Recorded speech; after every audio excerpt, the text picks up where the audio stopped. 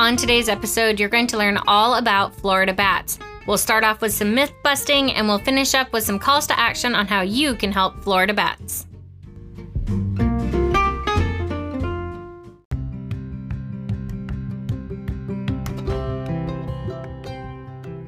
Welcome to Naturally Florida, a podcast about Florida's natural areas and the wild things that live here.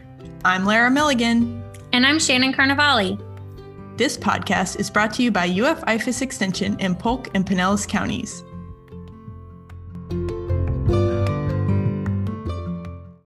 Okay, so Shannon, I have been getting a ton of email questions about bats lately. Have you been getting any? Yeah, it's like all of a sudden, like a whole week, I'm just like, bat, bat, bat. They either want bat houses or bat ID, which is great. It's been fun.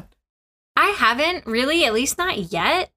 But I feel like every time we get close to Halloween or people are in the spooky season vibes, I start to get more bat questions. Yeah. But I haven't had a lot yet. For sure. Well, maybe they're coming your way.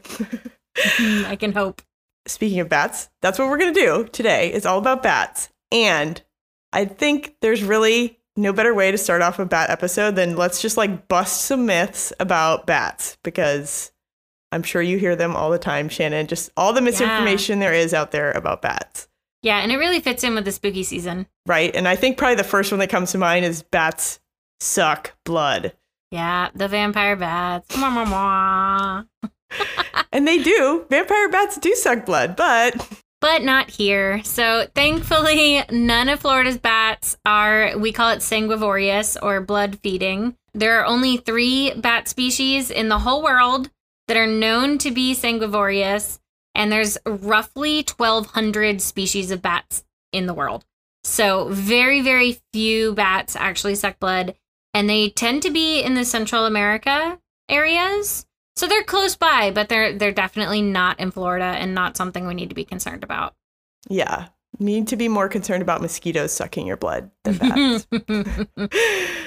So what's another myth that you hear a lot? I would say by far the most common one I get is the rabies thing. Because while I haven't been getting a lot of calls about bats, I feel like just a week or two ago, we had our 4th or 5th bat of the year test positive for rabies. Oh, wow. Yeah, I mean, I know, like you said, it is rare, but it's one of the reasons that we always say if you ever see a bat on the ground, do not touch it. Yeah, they act so much different than the other mammals when they get rabies. So bats just get kind of sleepy and they might be out during the day. Makes them really easy for someone to pick them up. And that's exactly when you don't want to touch a bat. Right. It does make it easier for ID, but that's we're not going to encourage that today. Right. So, and one thing I always hear is that bats are just flying rodents. You know, some people tend not to like them for that reason or whatnot, but they aren't rodents at all. Right. We think they're more closely related to primates or dogs than rats, but that's a job for the taxonomists and not me. It is crazy, though, to have a mammal that can fly. Yeah, and we'll talk about that in a minute for sure. Okay, okay. And another, I think maybe the last myth that we'll kind of talk about is that bat roosts, so where they tend to hang out, causes human diseases. Right. I get this one a lot. And it's usually tied into that rabies question. Like, oh, we should get rid of the bats that are roosting in this tree. They're dangerous. They're going to give us diseases. They have rabies. We already talked about rabies. But technically speaking, bat colonies can have histoplasmosis, which is a fungus that's often found in the bat droppings of really, really large colonies of bats. However, it's much more common in the Mississippi River valleys and the Ohio River valleys than it is in Florida. There's a very low risk of it in Florida, and most of our bats don't congregate in those millions numbers. Right. So this is something I'd be concerned about if I was going into an abandoned house with a ton of bats in, like, Ohio. Right. That's good. So low risk of rabies, low risk of other diseases, as long as we keep our nice, safe, respectful distance anyway. Exactly. So there's a ton more to explore about bats. Shannon mentioned there's 1,200 species in the world. but let's focus in here on Florida and tell us a little bit more about bats in general. Sure. So we have 13 resident species of bats, which we covered what resident means in our last episode about owls. So these are 13 species that don't migrate in and out of the state. We have 3 additional species that are migratory that are sometimes found in North Florida. And then we have 4 other migratory species that are sometimes found in South Florida. But we have 13 that are here year round. Now, of those 13 species, we have 2 that are classified as endangered. So that's right. Yeah. And I know there's been a lot of research on the Florida bonneted bat. And I think you're a little bit more familiar with that than I am. But that particular bat species is endemic to South Florida. So not going to find them outside of South Florida. Maybe. So, no, that's perfect because, yes, they're totally endemic to South Florida, South and Central Florida. We thought that this bat, the Florida bonneted bat, had one of the most limited geographical ranges of any bat in North America. It was really thought only to exist in small areas in and around Naples, Florida. So a very small area of South Florida historically. However, we have a lot of really exciting new research showing that we have colonies here in Polk County, which is why I'm so excited about them. And I give talks about bonneted bats a few times a year, usually in October. But bonneted bats are one of the only species that they make their echolocation noise, the little chittering that the bats make when they're trying to hunt. Theirs is in a frequency that you can hear just with your like naked ear, just out in the wild. So I say we, it's not me.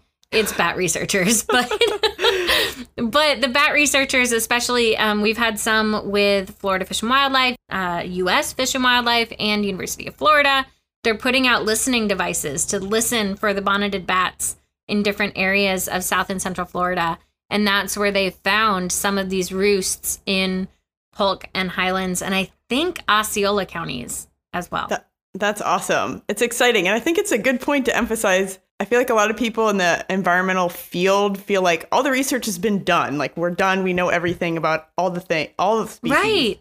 And we are so far from that. So if there's any young ears out there, like whatever you're passionate about in terms of wildlife, I can guarantee you there's still more research to be done. Especially on our native species, just in general. Yes. And that's a total aside. Okay, I'll bring us back to bats. So, and then I mentioned too, the gray bat is the other endangered species, and that's just found in a small area of the Panhandle. Yeah. To be clear, though, that small area does extend north into, I think, Georgia. I think that's the part of the Panhandle it's in. Might be Alabama.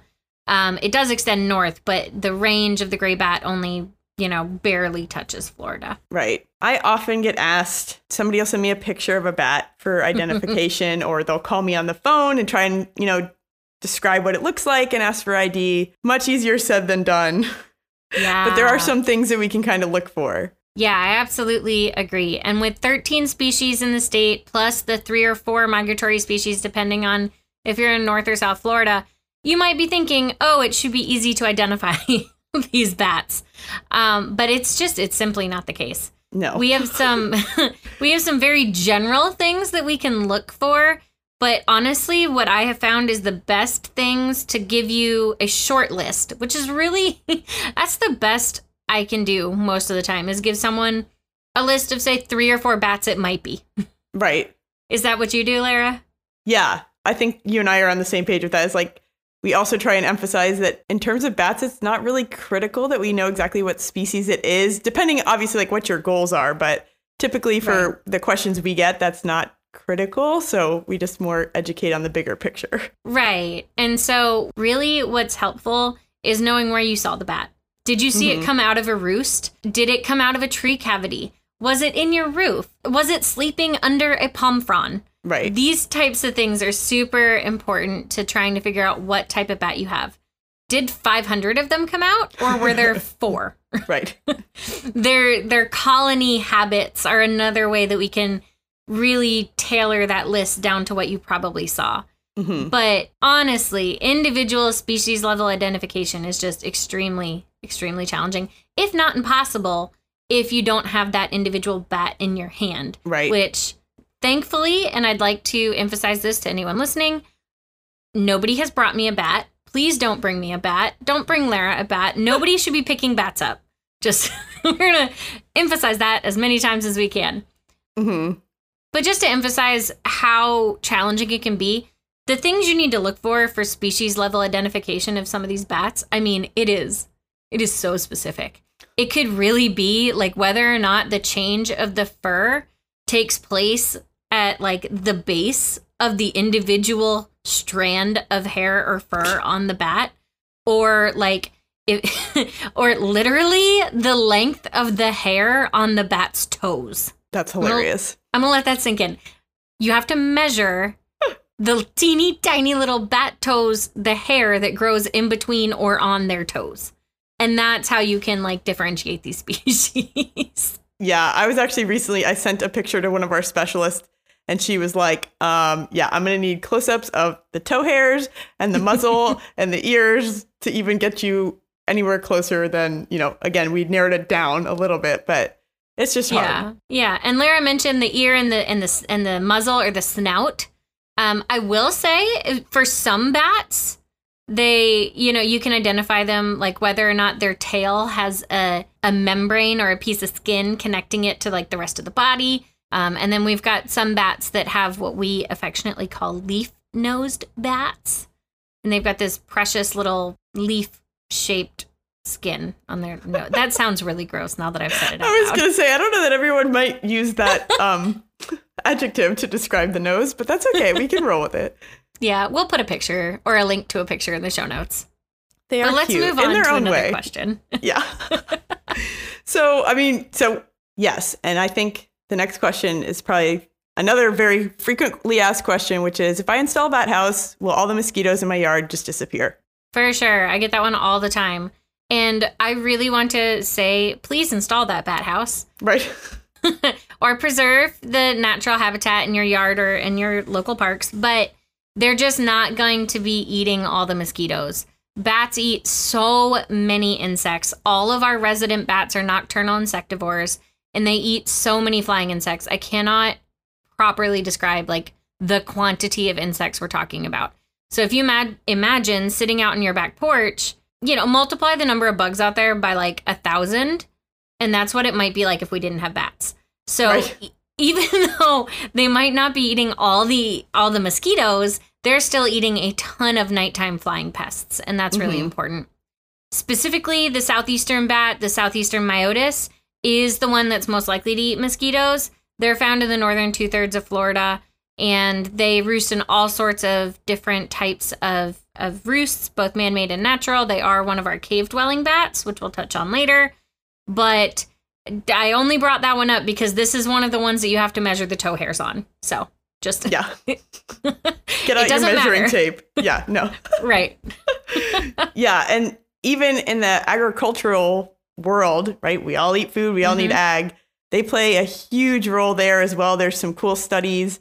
There's one looking at an orchard in South Georgia, and they were having issues with a particular, it's called a shuckworm. Anyway, they installed several bat houses. It attracted thousands of bats.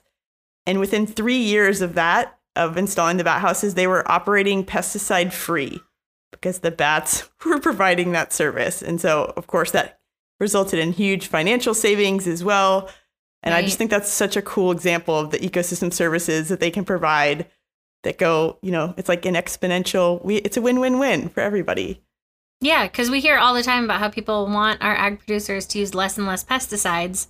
Well, something has to get rid of the pests. And in this case, the bats were able to do that.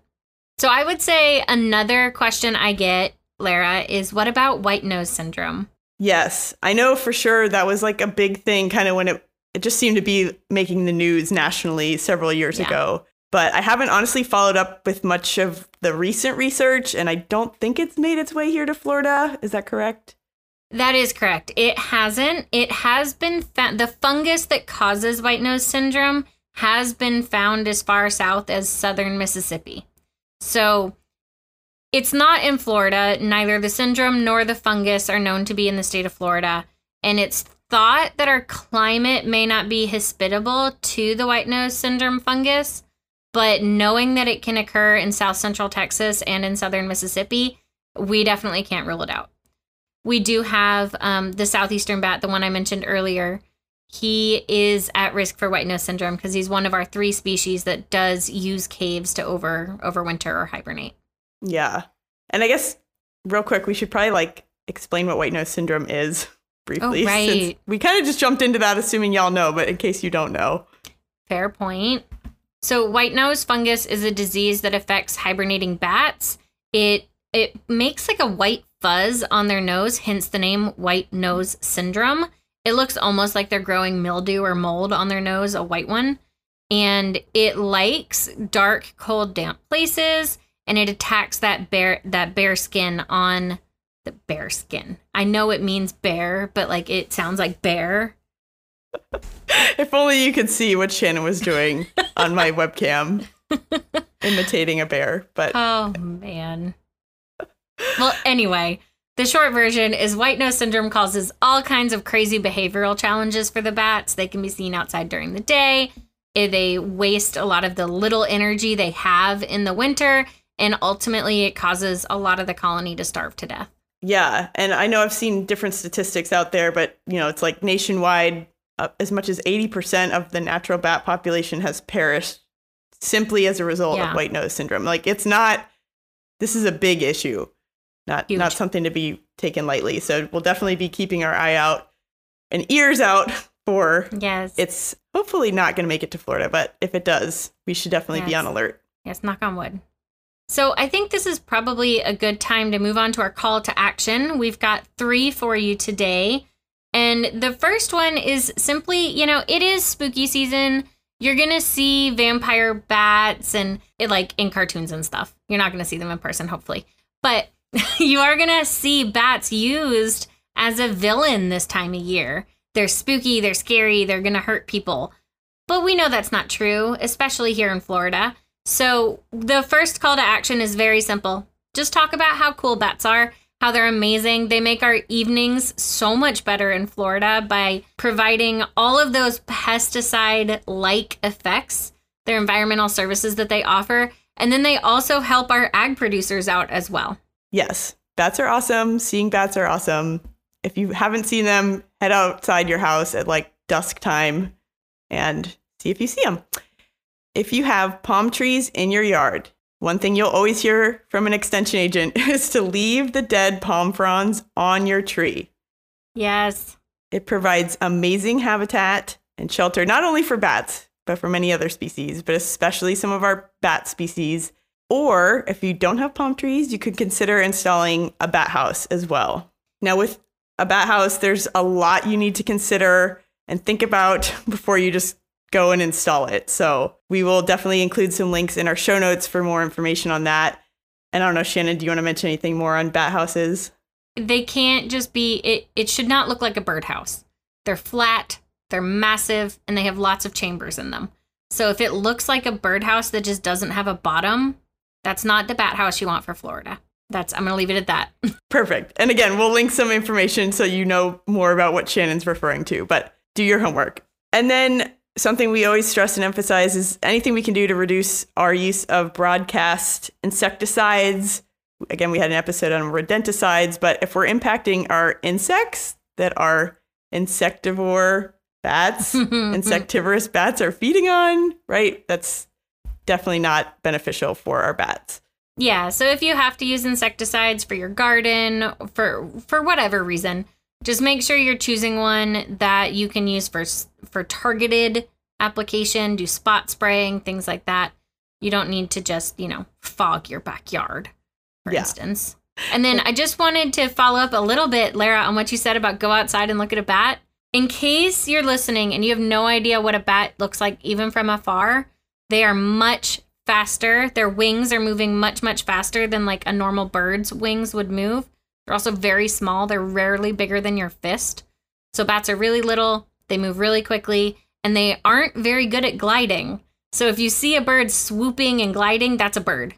Bats can't do that. It's a very erratic flight. And once you see it and recognize it, you'll know that it's a bat. And lastly, as Shannon and I have mentioned in our past couple episodes, we do have a survey out that we will link in our show notes. And the survey just helps Shannon and I to assess the impact of this podcast and see if you guys have made any changes in anything you're doing in your yard or your daily routine as a result of listening to our podcast. So please check that out in our show notes. We'd really, really appreciate your support by responding to that. It'll take less than 3 minutes, I promise. It'll be super, super quick, and it really helps Lara and I. I cannot emphasize that enough. So with that, I just want to thank everyone for their attention and their interest in learning about bats today. Happy spooky season, whatever it might mean to you, and go out there and look for some bats at night.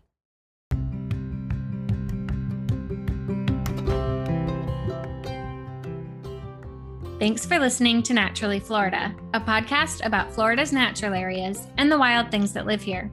Stay updated on new episodes by subscribing on your favorite podcast platform. If you enjoyed today's episode, consider sharing it with a friend. Naturally Florida is produced by your hosts, Shannon Carnevale and Lara Milligan. If you have questions or suggestions, submit them online at naturallyfloridapodcast.com. This podcast is brought to you by the University of Florida's Institute of Food and Agricultural Sciences Extension, an equal opportunity institution. Thank you for listening.